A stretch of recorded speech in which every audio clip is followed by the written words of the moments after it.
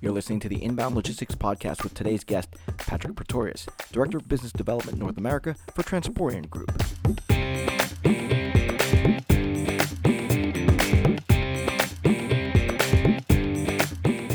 Today's supply chain is responding to an increasing capacity crunch that's challenging companies to find new and better ways to manage their business. From better collaboration to assessing the spot market or more effective demand planning, the technology now exists to help shippers make life easier for their carriers. Patrick Pretorius of Transporeon Group joins us to share his observations on how and where he sees technology making the biggest impacts in logistics. Joining me this afternoon is Patrick Pretorius, Director of Business Development for North America for Transporeon Group. Patrick, thank you so much for joining the Inbound Logistics Podcast today. Thanks so much.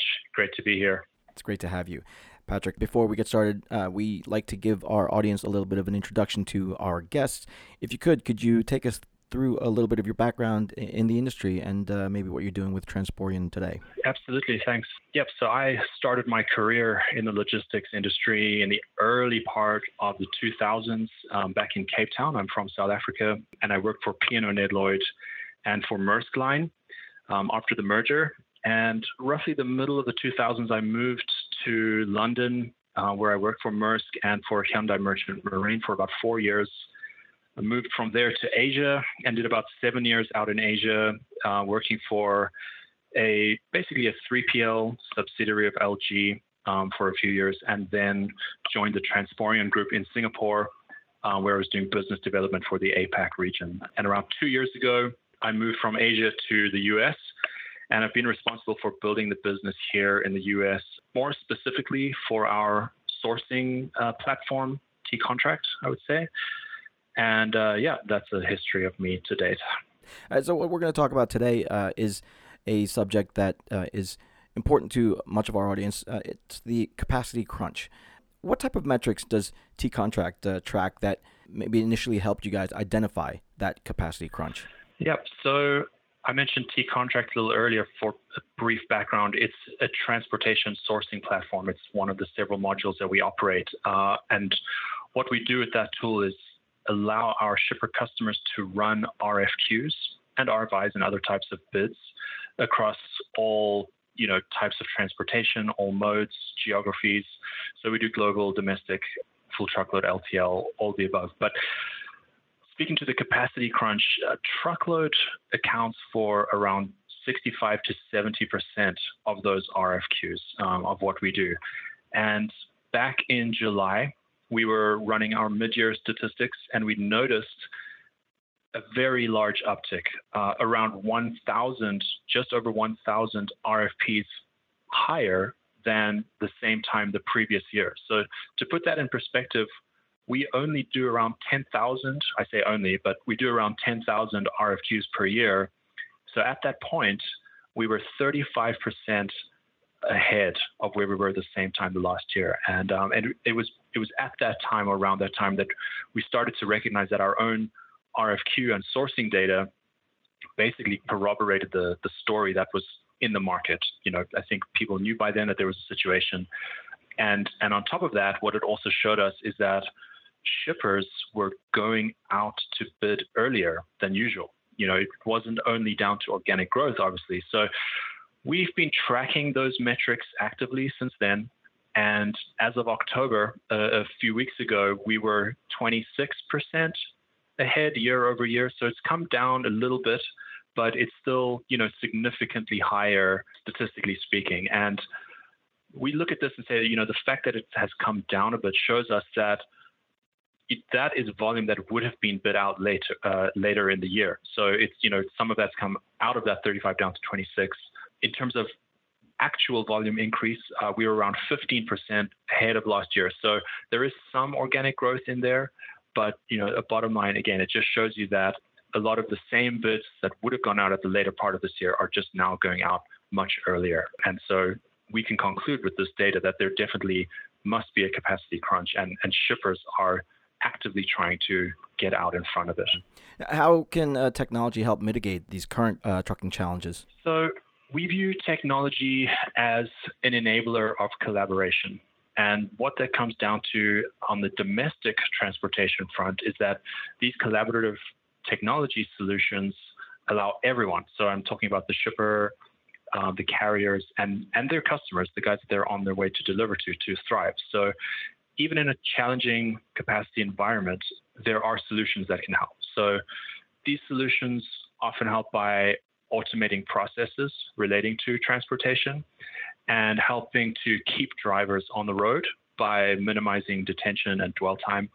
And that, of course, contributes to allowing drivers to stay in line with the relatively newer hours of service regulations. So all of this type of efficiency enhancing technology helps to free up capacity by allowing the carriers especially to do more with the resources that they have, or potentially even less if we talk about drivers leaving the workforce. So the most common implementations of these types of technology can just be reimagining existing processes or concepts, but in a digital format. So it cuts down on the amount of resources that are required to execute those concepts. So yeah, to sum it up, put in a nutshell, it basically comes down to just making the case for and then implementing transportation process automation technologies. Are there specific tactics or pieces of software that can assist shippers in addressing the capacity issue? Yeah, absolutely. From a tactical perspective, you're looking to put out fires today or tomorrow. The first and most commonly implemented one that I think most people will be familiar with is the online or digital transportation spot market. Collaborative technologies there are geared around helping to minimize empty miles by revealing backhaul opportunities a lot of the time. So carriers, they have their generally planned out schedules of where they're going, but they're then able to directly go into these online bid markets and directly select appealing appointments or deliveries and schedule them. So it gives them the ability to plan more efficiently and also to do that in advance. So they get the option to potentially pick up another load. And therefore, as I said, those single loads can help them to essentially find and then organize and execute backhauls against what they're doing. So when they're able to do that again, it comes back to the previous answer where it's all about maximizing the use of the resources that they have. So the immediate effect there is that, again, they can do more, execute more jobs and fulfill more loads with the same pool of resources. So again, the result here is going to be less empty miles and more full trucks, which means that operating costs are reduced. And what that can potentially pave the way for is either a more profitable business, which is great, who doesn't want that, but also allowing a little bit more flexibility potentially in terms of driver pay. So, I think a lot of people can agree right now the root cause of these types of issues that we're facing can be driver shortages. And so anything you can do to make drivers stay with your company or essentially just making their lives easier or more predictable is a net positive for everybody. Okay, well, let's play off of that a little bit when we're talking about that carrier-shipper relationship. How does technology help shippers make life easier for the carriers and increase that likelihood of that secured load? Yeah, exactly. So there's a really great solution for that, and that is agreed upon by shippers and carriers alike. And definitely we're seeing an uptick in adoption of this, and that's time slot management solutions. Those dynamic platforms that are created to handle not only just simply booking the appointment and sharing information, but even going a step further into complex loading logic. So again, it's about sharing information with the carriers where they need to be, giving them options in terms of when they can come so that they can plan around that. And it's also just about being realistic. So the shippers can communicate realistic schedules with the carriers, and they can plan more precisely what the time commitment at the shipper's premises are going to look like. And then in reverse, the shippers can honor those time commitments when they're very clearly laid out and they've been designed according to what they do, right? At their site, they know how long it takes to get someone in and out of the dock. And the reason everyone loves this is that it really helps to significantly reduce the carrier's idling time. You don't want empty trucks standing around waiting, and drivers are waiting because, sometimes it could be that they've come too early, if there just wasn't proper communication about what the correct time should be, or maybe they've come on time and the dock wasn't ready. And I think those type of things happen very, very frequently. So these time slot management platforms just keep everybody on the same page. And what they also do is keep everybody focused on those loading and unloading times, with the goal being to let the driver head out as quickly and as close to on time as possible. And that means wheels on the road, and that's a win-win for everyone. So yeah, everybody, I would say, agrees. We're trying to do our best to plan our resources as efficiently as possible. So we want to provide coverage, and those lost minutes or hours, can make a big difference there. So yeah, I think this is the most predominantly implemented at the moment, time mitigation tool. Okay. And what about if we look to the future and future strategic options? Are there digital strategies that shippers have successfully adopted to mitigate the situation? Sure. So moving away from putting out fires today, I mean, if you look at strategic trends, if you look historically or outgoing strategies, there was, and let's face it, to a large extent, there still is a trend towards outsourcing, right? It's businesses want to focus on what they do well as a core business and potentially let a service provider kind of completely manage one particular category of their organization. So what we're starting to recognize here, and it's becoming more clear, is that situation could actually contribute to the disconnect that exists between the asset owners, the guys with the wheels on the ground, and the shippers.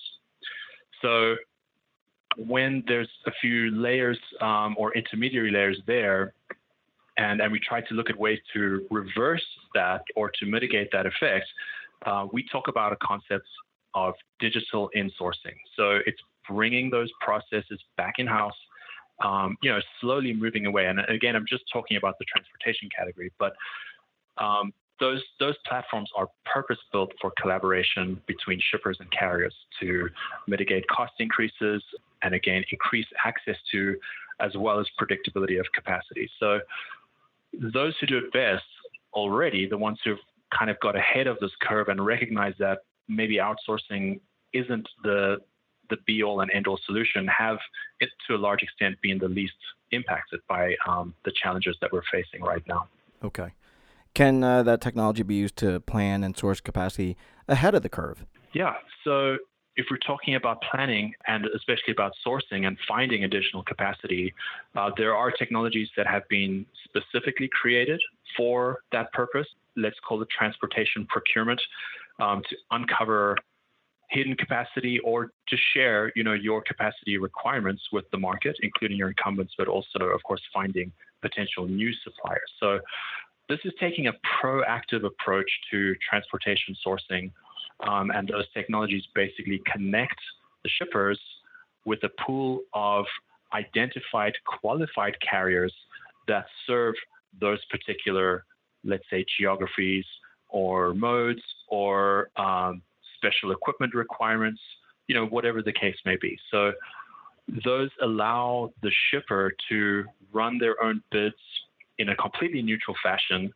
And again, it's kind of stepping a little bit away from that outsource model and removing those layers.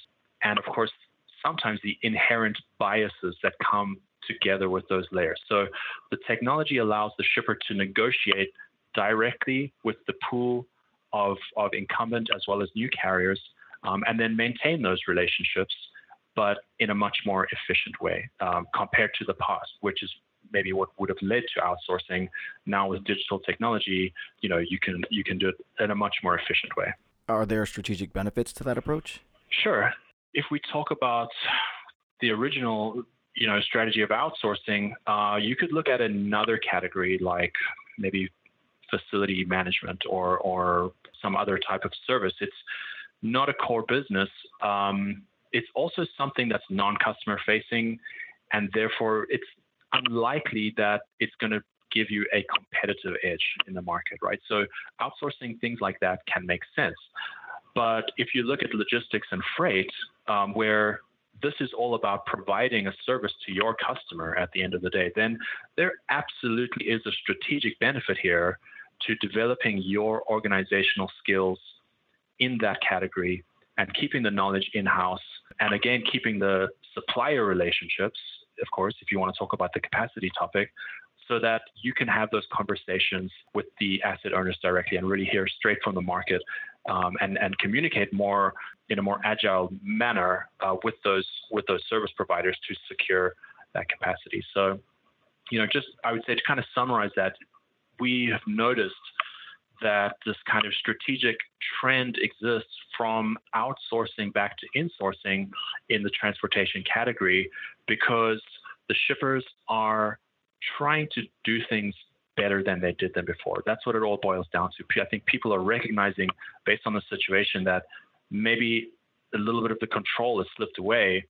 And so to prevent that from occurring again, they're implementing continuous improvement strategies that focus on bringing some of those processes back in-house. All right. Are there any other special technologies on the horizon maybe to look forward to? Yeah, some of the more forward-looking ones would definitely be topics like, for instance, big data. We hear this buzzword all around us, but there certainly are ways to leverage that in our space, in the transportation space, by having a huge pool of data of inbound and outbound shipments. So what you can do with that, when you have a critical mass and it's all stored in one database, is that a system can actually start to do proactive load matching. So what it will essentially do, as a shipper, you can define a kind of geographical radius or a timeline, and then set the system to essentially look at your outbound load date and then trawl through the big data to essentially look for an inbound load at another company nearby within that radius, right? And so what it can then do as well is check who the traditional carriers are for those particular incoming loads, and compare them and cross-reference them with your approved carrier list, and see, okay, there is some overlap here.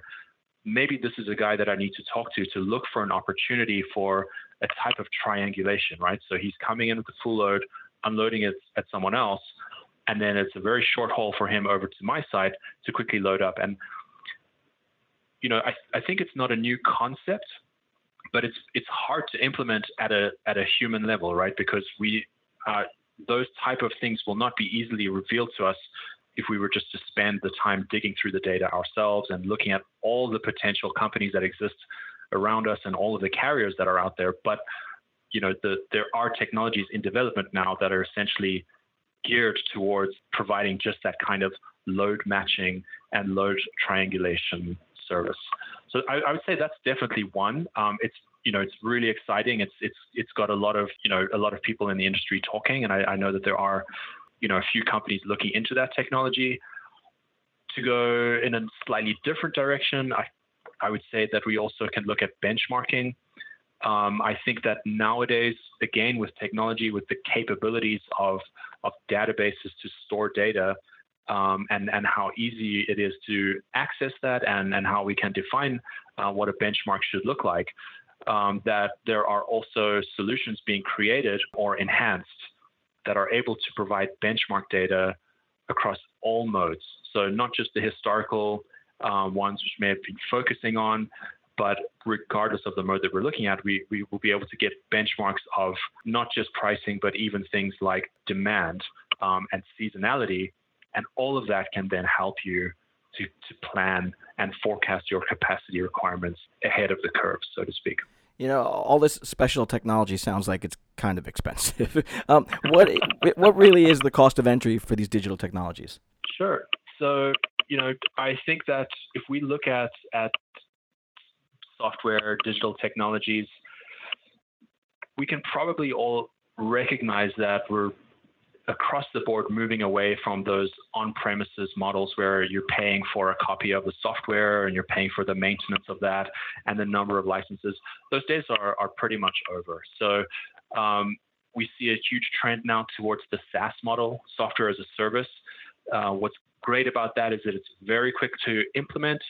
It's very well defined and it's very transparent. But from a pricing perspective, to answer your question, it's much more flexible, because this is where you can really fine tune the pricing according to the actual scope requirements. So you don't have to go out and purchase a copy of an entire suite of solutions. Nope, you just choose the modules you like and say, let's turn this on. And then Q2 we'll look at the other one and so forth. So there's no more this massive upfront entry fee. They're very often based on scope or based on transactions or something like that. And I think that's where we are now. But looking ahead even, we're seeing trends. We're a European headquartered organization, and we historically, our European pricing model has been, in fact, that the carriers pay for these type of technologies, because they're the ones that, at the end of the day, really can see the immediate benefits from a resource requirement perspective, where if their customers plan things better and share information with them sooner, again, it means they can do more with less. So they're the ones that are really seeing the dramatic reduction in their operating costs, and that gets passed on to the customer, no doubt about it. But they're the ones that have the real onus to have these technologies implemented. So carrier pay model has been more predominant in Europe, but we're seeing more and more companies looking in that direction here in the US as well. And maybe it's been driven by the market situation. That remains to be seen. But it looks like the US is kind of catching up to that concept. And that's a big benefit for shippers, obviously, because if you can start to look at moving the cost of these technologies to a service provider, it becomes almost a done deal, a no-brainer. So, yeah. Okay, a lot of great information. Thank you for sharing all of that with us. Where can my audience go to find out more information about Transporeon Group and T-Contract? Yep, so I would say a couple of places. You could go to our group website, www.transporeon-group.com, and that would be more on the kind of time slot management solutions or load matching. If you're interested in the sourcing tools, please go to www.ticontracts.com. Between those two websites, you're definitely going to find all the information at your fingertips.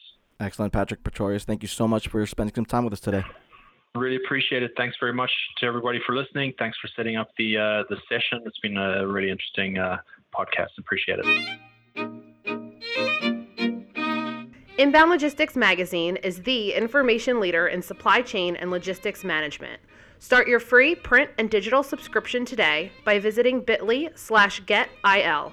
That's bit.ly/get_IL and stay ahead of the 3PL game.